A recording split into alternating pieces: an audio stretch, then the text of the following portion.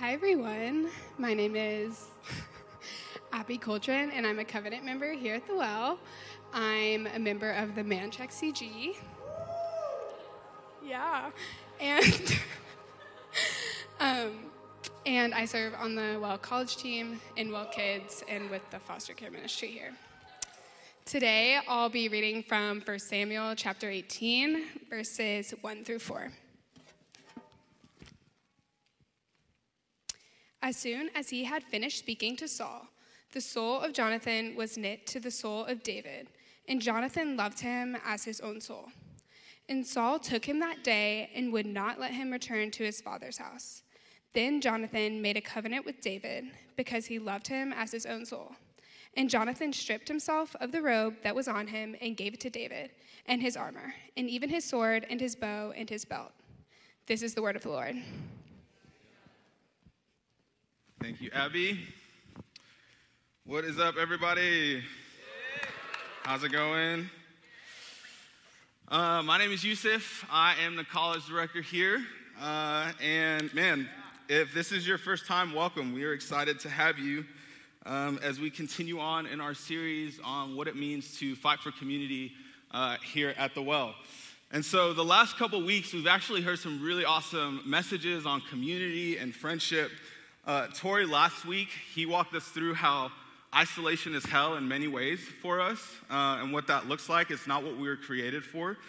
And then the week before that, Travis, who is our missions associate here at the Well, our church plant resident, walked us through 4 marks of a good friend.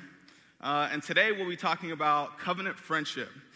What covenant friendship looks like, what it is, how it's applied in our lives. And I swear, I said the word covenant, right? And because some of y'all think I'm about to talk about marriage, I can tell that you started to actually pay attention, right? And we're not talking about marriage. Covenant friendship is, though it is a covenant like marriage is, it's actually something that can be equally as fulfilling and beautiful. And that's what we'll be discussing today. We'll see it in the context of David and Jonathan's relationship. And we'll also see how a lot of the things that we've talked about friendship are practically applied. And I think we're going to see some really amazing things, hence why the title of today's sermon is The Beauty of Covenant Friendship. And so my hope is by the end of this sermon that you actually leave here, regardless of what you've been through when it comes to friendships, or maybe what you're even going through now, that you would leave here saying, dang, I really want a friendship like that, right? Or that, I really want to be a friend like that to the people around me. And so before we jump in to our passage today, let's just get a little bit of context. This is the point in the story where David has actually just defeated Goliath. And as you can imagine, because David is just a teenager, everyone's really impressed, right? That this little boy took on a giant. And so Saul, who is the current king of Israel, he sends for David because he's like, hey, I want to find out who this kid is. Can someone tell me, someone bring the giant slayer to me? And David shows up to give an account to Saul with the head of Goliath in his arm. And after Saul and David finish talking, is when we pick up in verse 18, verse 1. As soon as he had finished speaking to Saul, the soul of David was knit to the soul of Jonathan. And Jonathan loved him as his own soul. So real quick, Jewish thought on that word soul is that you don't have a soul, you are a soul, right? What you have is a mind, a body, a spirit, or a heart, and all of those things make up your soul, who you are.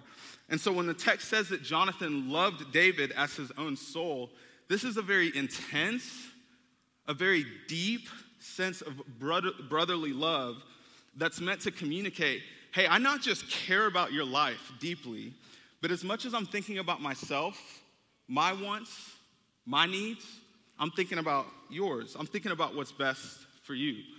And so my question is, why does Jonathan immediately form this bond with David, right? Because if you think about it, David's giving his testimony to Saul. He hasn't said a word to Jonathan. So why does Jonathan knit his soul to David the moment David stops talking? Is it a status thing, right? Because let's be real, we can assume that it is. I mean, if you know the story, this dude is a teenager, right? Walking around with the head of a giant that's been terrorizing Israel in his arms. I mean, he has impressed the people of Israel. He's got girls writing songs about him. I'm serious, right? Saul has killed his thousands, David tens of thousands, right? And so he's a little boy showing his valiant courage, and I think we can assume that because of his influence, that this is a status thing. And if you just think back to the moment, the story of David and Goliath, Goliath is a terrorist. He had been terrorizing Israel, and none of the grown men in the army wanted to take him on, right? So I'm not fighting that guy. You see how big he is? You do it. No, I'm not doing it. You see how big he is? And then David, the little boy, comes in with some rocks, throws them at his head, knocks the giant over, comes up to the giant, takes the giant's sword, cuts the giant's head off, takes his head off to report to the king. I mean, that's pretty cool, right? And so he's growing in popularity, he's growing in fame. And I think Jonathan, him being there, seeing David with the giant's head in his arm, we can assume that because his popularity is growing, that's what Jonathan wants to be his friend for. But if we assume that it's a status thing, we'd actually be assuming wrong. We'd be assuming wrong. Why? Because when it comes to status, Jonathan is the one that actually wins the status competition. Because David is the last-born son of a farmer. He's a nobody. Jonathan, he's the firstborn son of the current king of Israel. He's a prince, right? He's set to take over the throne, the future king of Israel. And so it's not David's status or popularity that founds this bond between Jonathan and David. So what is it?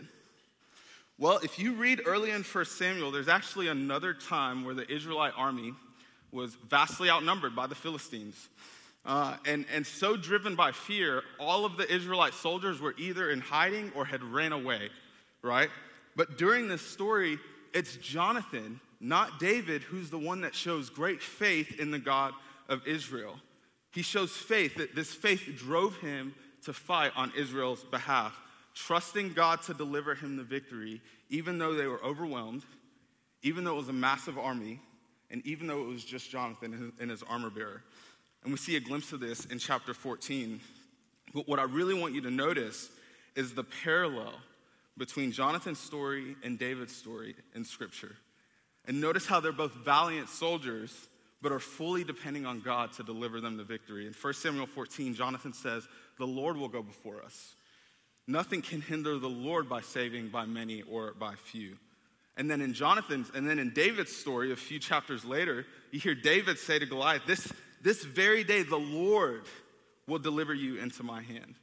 And all the assembly will know that it's not by sword or spear that the Lord saves, for the battle is the Lord's, and he will deliver you into my hand. And so you see this bond, this deep level, soul level bond that's formed between Jonathan and David is not founded on anything worldly. It goes much deeper than influence, right? It goes much deeper than shared interests. The bond is rooted in their shared faith in God and their shared willingness to be on mission for God.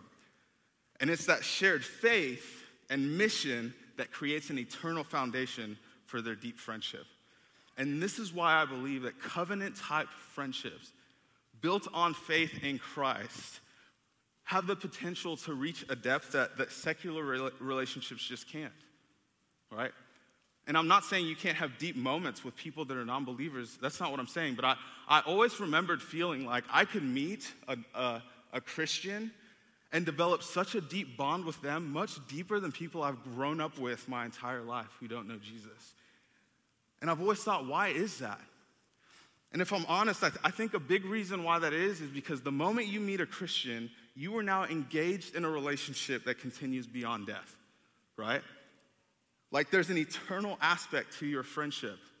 And because of your shared faith in Christ, death won't be the last time you see each other. And so the beauty of covenant friendship is that they have an eternal foundation. And that is of shared faith and shared mission. So let's keep reading in verse 3. Then Jonathan makes a covenant with David because he loved him as his own soul.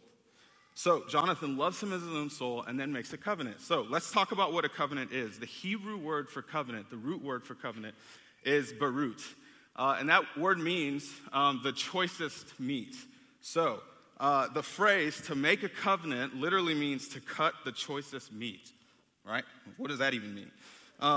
And so in those times when two parties wanted to make a covenant together, the party initiating the covenant would take their fattened livestock, right? Their best cut of meat, their Wagyu beef of the day, if you will, right? And they would cut it in half, and they would walk in between them as a symbol of what would happen to either party if they didn't obey the covenant.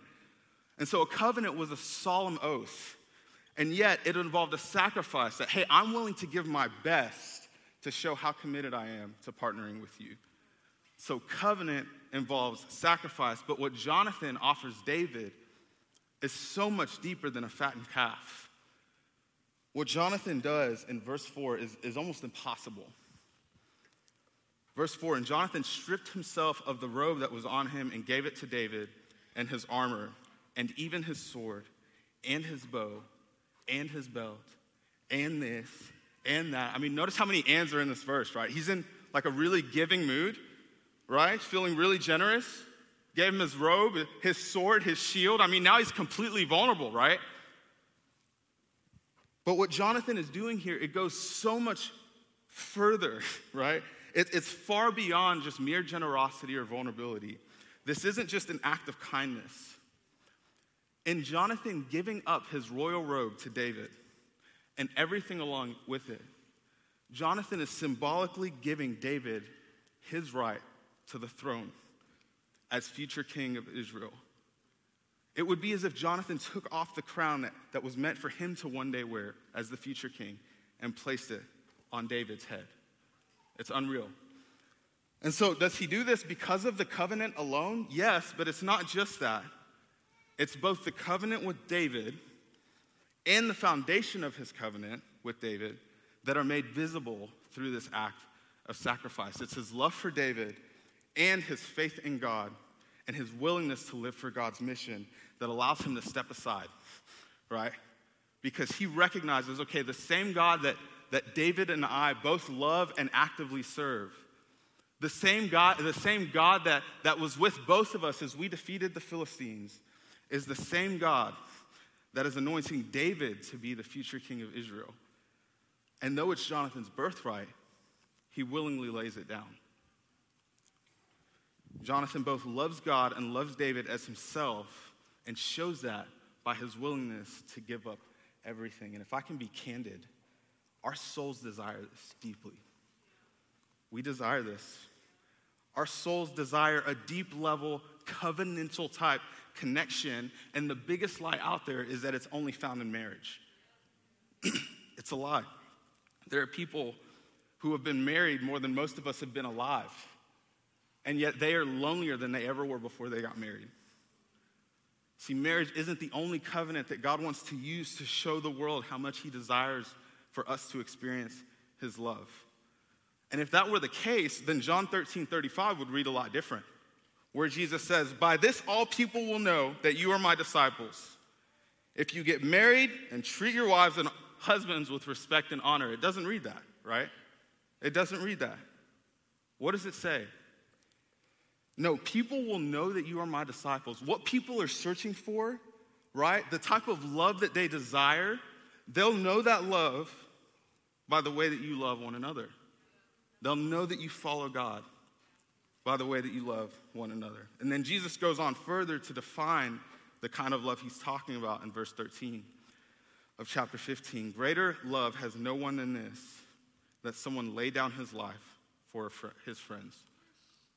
So the love that Jesus is talking about, self-sacrificial, that I'm willing to give up, willing to step aside the things that I hold dear because of our love for God and my love for you, right? And the world wants this. That's why there's all sorts of research right now on like how to deepen relationships, how to find deep, meaningful relationships. But they're just now finding this stuff out. right? They're just now finding out stuff that the Bible has literally been saying. Oh, this just in, COVID has proven that prolonged isolation from community is detrimental to human health and flourishing, right? Okay, so what you're telling me is it's not good for man to be alone? Precisely, right? Got it, thanks. I mean, I hate to break it to you, you're late, right? You're like way late. Genesis, right? I mean, Brené Brown, love her. All her talk about vulnerability and shedding armor, she's not the originator. We see that in our passage today, right? 1 Samuel. She didn't start it. And there's a lot we can learn from the world's research, right? But even their research is pointing to the fact that people desperately desire deep covenant-type friendships. The world wants this. And so they're cherry-picking God's truth, but they don't have to because he offers this in its fullness. We want this. We just don't want what it costs sometimes, right? The problem is this kind of love and acceptance does not come without personal sacrifice. It just doesn't. And so unless we are saved from our selfish sin, we remain slaves to our sin and have no help of living for anything other than our own personal happiness. And so the beauty of covenantal relationships, friendships, is that they display a faith in Christ that makes it possible to both give and receive this kind of love and acceptance. And it's what people want. It's what people want. But this kind of love is impossible to give without first knowing an all-loving God. And so as we continue on in the story, Saul gets really jealous. He gets super jealous. That song we talked about earlier is starting to blow up. Everyone's singing it. And so Saul is, as you can imagine, irate, very jealous. And so he tries to kill David multiple times, okay? He tries to spear David. He misses twice. He tries to negotiate these shady deals with David, right? But David kind of outsmarts him. He tries to entrap David. He's doing everything he can to have David killed. So David, running for his life, he runs to Jonathan, and that's where we pick up in verse 1 of chapter 20. Then David fled from Naioth in Ramah and came and said before Jonathan, "What have I done? What is my guilt, and what is my sin before your father that he seeks my life?" And he said to him, "Far from it. You shall not die. My father does nothing either great or small without disclosing it to me. And why should my father hide this from me? It's not so." But David vowed again, "Your father knows well that I found favor in your eyes." And he thinks, "Don't let Jonathan know, lest he be grieved." So David runs to Jonathan like, "Bro, your dad's trying to kill me." Jonathan's like, "No, he's not, bro. If he was, he would let me know. He tells me everything." David's like, "Bro, he knows that we're best friends, so of course he's not going to tell you." But then David says something at the end of that verse that's really, really sobering. He says, "But truly as the Lord lives and as your soul lives, there's but a step between me and death." David knows that he's barely escaped losing his life multiple times. And so he's scared. He's scared. And I think we all know in theory that, man, death is a scary thought. Dying is scary, right? And we all operate under the notion that, yeah, anyone can lose their life at any minute. But none of us think it's us, right? No one is guaranteed tomorrow. We'll say that with confidence, but we don't actually believe we might be the next ones to go. So we just wrapped up strategic plans, or I just wrapped up my strategic plan. It's when I plan out for the next year what I want college ministry, the vision for college ministry. You know what's not in that plan? Me dying. Right? I'm serious. And it's sobering. There are times where I'm driving on the highway and you see an accident where you're like, "Oh my goodness. I know for a fact that someone died in this accident, unfortunately." Right? And I think to myself, man, I wonder, what are the chances that they knew when they woke up today would be their last day? And so why am I sharing this? Why am I sharing this? I'm attempting to shatter the illusion that we're invincible because we believe it. We believe it. Now, why do I want to shatter that illusion? So that we can attempt to relate to David as best we can in this moment. David is vulnerable. He's scared. He's in distress. He's experienced a lot of trauma. And yet he finds a safe place in Jonathan. And I don't think it's a coincidence that though it's Jonathan who initiates vulnerability, here's everything, bro. I'm defenseless before you. My sword, my shield, my this, my that.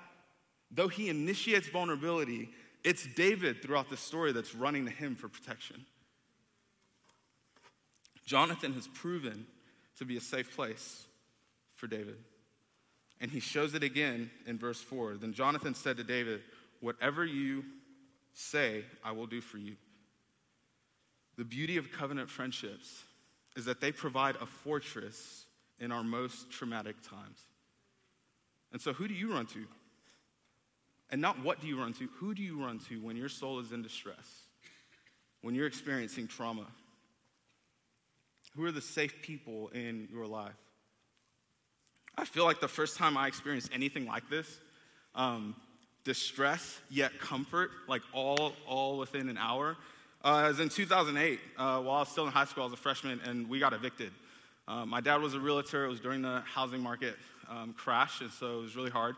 And I remember the cops showing up and being like, "Hey, you guys have like 30 minutes to fit whatever you can in y'all's little minivan. Y'all got to go."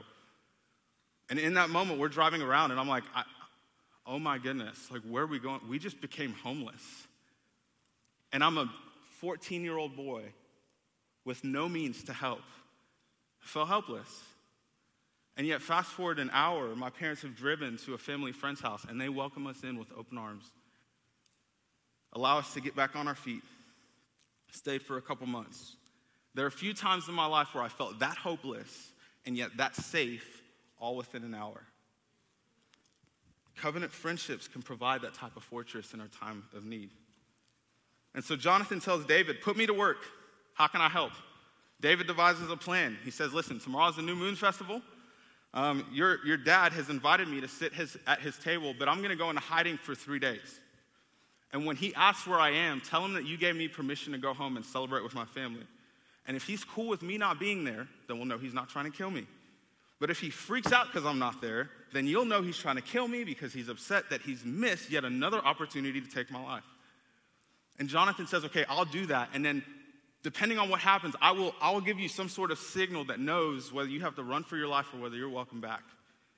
And so David, at the end of that plan, reminds Jonathan of his covenant so that he keeps his promise, says something very interesting at the end of verse 8. "But if there is guilt in me, kill me yourself, for why should you bring me to your father?" He approaches Jonathan, knows that Jonathan is a safe place, but it's not to gossip about Jonathan's psycho daddy, right? It's not to slander him. It's not to slander Saul, even though it seems like he would have the right to, right? I mean, this is Saul's jealousy on full display. David has done nothing wrong. And so even though that Saul is obsessed with killing David out of pure jealousy, David still cares about pursuing his own personal holiness. And he not only finds a fortress in Jonathan, he finds a safe place. He invites Jonathan into his fight for holiness by asking what he says in verse 8. And not only that, in verse 1, he asks some really deep personal accountability questions. What have I done? He doesn't make it about his dad. Bro, what have I done? What is my guilt? What is my sin that your father is seeking to take my life? And at the time, there were many things you could do that were punishable by death. So David isn't asking a rhetorical question. David is asking, is there any sin in my life that has contributed to the dreadful circumstances I'm in? And the beauty of covenant friendship is that they don't just provide a fortress, a safe place, but that they fight for holiness even when it's hard. And it takes a lot of bravery to do. And I'm not talking about being the friend that calls your friends out in sin. Hey, y'all are sinning right now. Y'all need to stop sinning, right? That's sin, stop it, right? That's not what I'm talking about. That's almost easy for some of us. What's much more difficult is being the friend that invites people in, people that know you, that love the Lord, that love you, that you create opportunities for them to speak into your life. Are the people who you consider a safe place not just a safe place for you to process, but a safe place for you to invite them to speak into the areas of weakness in your life. The fact that David says, if there's any guilt in me, means that he's acknowledging that he may have blind spots, right? Subtle sins that he's not aware of. Because sin is deceptive, it's sneaky, it sneaks up on you. And if there's anything I've learned from the season that we're in right now, is that no one is immune to this. No one is immune, right? As much as I earnestly desire to say with full confidence that I will never fill in the blank, I know deep down, right? I know deep down in my heart that my life can one day look like Peter's, who said with confidence and conviction, Lord, I'll never deny you, twice. They will, I won't. Only to wake up one day having just denied him once or twice, but 3 times, right? In a moment's notice. And so because I realized I'm not immune, I told Tori this week, bro, if there is ever anything you ever see in my life, please, I'm inviting you in to call me out. And here's what he said. Yes, but I can only see as much as you allow me to see. Are you inviting people in? And sometimes this takes time, right? I mean, there's a criteria for Jonathan to covenant himself today. He doesn't just pick a rando, right? You and I just became best friends. We did? Yes. When? What happened, right? Like, no, he sees through David's actions a man after God's own heart. He's like, I want to covenant with this dude. Character. He sets the bar high. And yet, even though this takes time, it's worth working towards. Covenant friendships are beautiful because they don't just provide a safe place when the world is falling apart around us. They provide a safe place for us to fight for holiness, so we fight for it. And sometimes people will just tell you things you're not aware of, not just covenant friends. Sometimes people will just tell you things you're not aware of, right? And they may not even be sins. It may just be things that you didn't know that you did that hurt people, right? So in order to love people better, you want to know what those things in, you invite them in. I remember in Dallas, I had a friend come up to me a couple days after an event we were at. He was like, bro, I was really hurt by you the other day. I was like, really? Dang, man, tell me what I did. That's not the first time I've heard that, right? So tell me, what? He was like, we were having a conversation. I was telling you some real deep stuff, bro, and you literally just walked away mid-sentence. I was like, I did? It's like, yeah. And I started to realize this is the 10th person that's told me that I do that. And I didn't know. I have a tendency to zone out mid-conversation. I'm not aware of it sometimes, right? 1 second, I'm in the convo. Next second, you don't exist. You never did. I'm just doing something else. Next conversation, I don't know. My ADD, I don't know. And what does that communicate to people? Yusuf doesn't care, but I do care. I do care. I just get really easily distracted. And so to be super intentional means I've got to be an active listener. Or else bad things happen and people get hurt, right? So if we're in a conversation, I make it to the end without ghosting you to your face, know it's the grace of God on my life, okay? Blind spots are inevitable. The beauty of covenant friendships is that they create a safe place for you to discover them. All right, so as the story continues, the next day during the feast, David doesn't show up according to plan. First day, Saul isn't too upset about it. But then the second day, David still doesn't show up. And Saul asks Jonathan, yo, where's David? And Jonathan tells him that he asked to leave for the celebration to go home to his family. And Saul's response to Jonathan is what we pick up in verse 30. Then Saul's anger was kindled against Jonathan, and he said to him, you son of a perverse, rebellious woman. In case y'all were wondering, Jonathan just got cussed out by his daddy.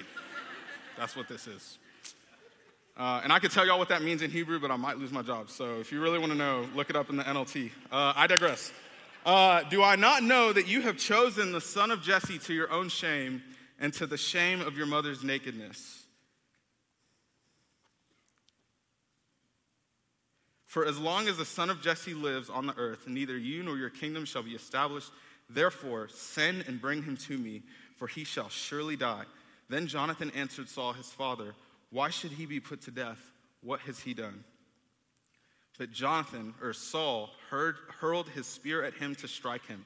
So Jonathan knew that his father was determined to put David to death. Man, all Jonathan asked was, hey, what did David do? Right? It's almost like Jonathan was just taking David's request for personal accountability seriously. David asked, what have I done? Jonathan asked, what has he done? Right? He fights for holiness and accountability alongside David, and he experiences the very same attack that David experienced the first time Saul tried to kill him. And so here's a quick nugget that we can learn from this. A part of pushing back darkness is fighting for holiness in ourselves and in our friendships, okay? But here's what we can expect. When we push back darkness, darkness is not just gonna roll over, all right? So when we push back darkness, when we make pushing back darkness a part of our mission as a church, we need not be surprised when darkness starts to push back, right? Like, we're not just looking for some cute kind of catchphrase to brand our church. Oh, we push back darkness and we fight for community. Like, it's not cute. Like, we're in a spiritual battle. And when we join to fight for holiness, we collectively can become a target. That's why it's all the more important to fight for covenant friendships so that we don't battle alone. So continuing on in the story, Jonathan finds out that Saul has been trying to kill David. So the next morning, he gives the signal that him and David agreed on, that David's actually going to have to run for his life. But before David begins his journey into the wilderness, they have another conversation in verse 41. And as soon as the boy had gone, David rose from beside the stone heap and fell on his face to the ground, bowed 3 times, and they kissed one another and wept with one another, David weeping the most. David weeping the most because he knows his life is practically over. He's about to leave friends, family, his home, as he journeys on into the wilderness. Then Jonathan said to David, go in peace, because we have sworn both of us in the name of the Lord, saying, the Lord shall be between me and you, and my offspring and your offspring forever. And he rose and departed. And David would be on the run for the next 15 years in the wilderness before Saul dies and he becomes king. And the unfortunate part of the story is Jonathan dies too.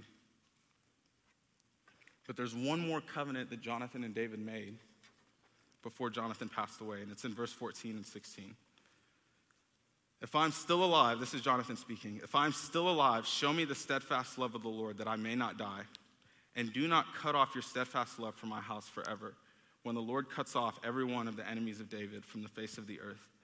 And Jonathan made a covenant with the house of David, saying, may the Lord take vengeance on David's enemies. So why would he say, don't cut off your steadfast love for my household forever? You see, in those times, the moment a new king came into power, guess who was the first to die? All of the family of the old king, the lineage of the old king would be wiped out as to prevent any sort of future potential threat. And so Jonathan makes this covenant with David. Hey, that same steadfast love that's at the foundation of our friendship, would you show that same love to even my family, even my future generations? Would you extend that love to my family as well? And after David becomes king, he shows in 2 Samuel 9:3 that he actually fully intends on keeping that promise. It reads this: David asked Ziba, Saul's servant, the question, is there no one still alive from the house of Saul to whom I can show the kindness of God to? And so David finds out that Jonathan has a son that's still alive, and his name is Mephibosheth. And that name literally means from the mouth of shame. Now, Mephibosheth is lame in both feet because when Saul had died, everyone in Saul's household was running for their lives. And Mephibosheth, his caretaker in the chaos, dropped Mephibosheth as a young boy on the floor, paralyzed him in both feet. And so when David's men find Mephibosheth, he's still in hiding. He's scared for his life, and yet he's also helpless. There's a lot of shame in him. And yet, because of the covenant made with his father and their shared love for the Lord, rather than wiping him out, he invites him to a place of honor. Verse 9, and David said to him, do not fear, for I will show you kindness. I will show you kindness for the sake of your father, Jonathan, and I will restore to you all the land of Saul your father, and you shall eat at my table always. So Mephibosheth lived in Jerusalem, for he ate always at the king's table. Now he was lame in both his feet. Because of David's love for God and his love for Jonathan, he covenants himself to someone who was helpless and unable to give him anything in return. And so it's not just about how we can experience this, how we can find friendships, how we can find covenant friendships. It's about, hey, who can we bless as a result of this? How can the love that we have for God and one another, because of the foundation that we share, spill out onto those around us? Even those who may not be able to give us anything in return. I think our foster advocacy ministry here at The Well is actually a great example of this. Tori said before, The Well fosters more children per capita than any church in Austin. And what you see when you peer into that ministry is you see single parents, you see married parents, you see parents covenanting themselves, committing themselves, either for a season or for a lifetime through adoption, to children that have had really, really hard upbringings, hard stories, right? And what you see in that is the gospel reflected. You see the gospel reflected. And that's an example on what our covenant friendships should be like, that they reflect the gospel and bless the people around us. FAM is a great ministry, by the way. So if you want to find out more about that ministry, they have an interest meeting coming up August 21st. Slide for more information. Yeah, so fill out a connect form if you were interested in that. But this leads me to my last point, is the beauty of covenantal friendships. They don't just point to a foundation of faith, they foreshadow the fullness of God's kingdom to come. You see, throughout this story, we see reflections of Christ. We see reflections of God the Father. We see reflections of the gospel. God the Father, he is the true and better Saul, who is not wicked or deceitful, but the complete opposite. Where Saul is pursuing David relentlessly to kill him, the Father pursues us relentlessly. Not to take our lives, but to give us life. To show us the abundant grace that he offers us. And so when King Saul invites David to the table, it's actually a plot to kill him. When the Father invites us to the table, it's a loving invitation to receive his grace and become his children. Yet there's a problem. The unrighteous cannot dine with the righteous safely, right? We die. If we are in a state of unrighteousness in the presence of a righteous God, it isn't safe for us. And so what does God do? What does God the Father do? He sends Jesus, the greater Jonathan, who though is king in his own right, is willing to leave his heavenly throne, give up everything. But where Jonathan escapes the spear of an enemy, Jesus wouldn't. He would die on a cross. And a spear would actually be thrusted into his side, so that all of us who put our faith in him are not only cleansed and made righteous, but become co-heirs with Christ, children of God, invited to his table to dine with him forever. We are Mephibosheth, helpless, shameful, ridden with shame, unable to take care of ourselves, unable to please God. And yet through Christ we're invited to the table. Not because of anything that we've earned, but because Jesus gave up everything. And so we see this covenant friendship between David and Jonathan. It's a dope friendship, but it points to something much bigger than the both of them. Individually, collectively. So when we choose to covenant with one another, we're asking the question, how can God be glorified through our covenant commitments? Our commitments to this church, our commitments to one another. And you can only give that love once receiving that kind of love. And so would we pursue covenant friendships like this? Eternal love, eternal faith at the foundation, that it may spill out and show the world the steadfast love of God. Amen? Amen. Let me pray.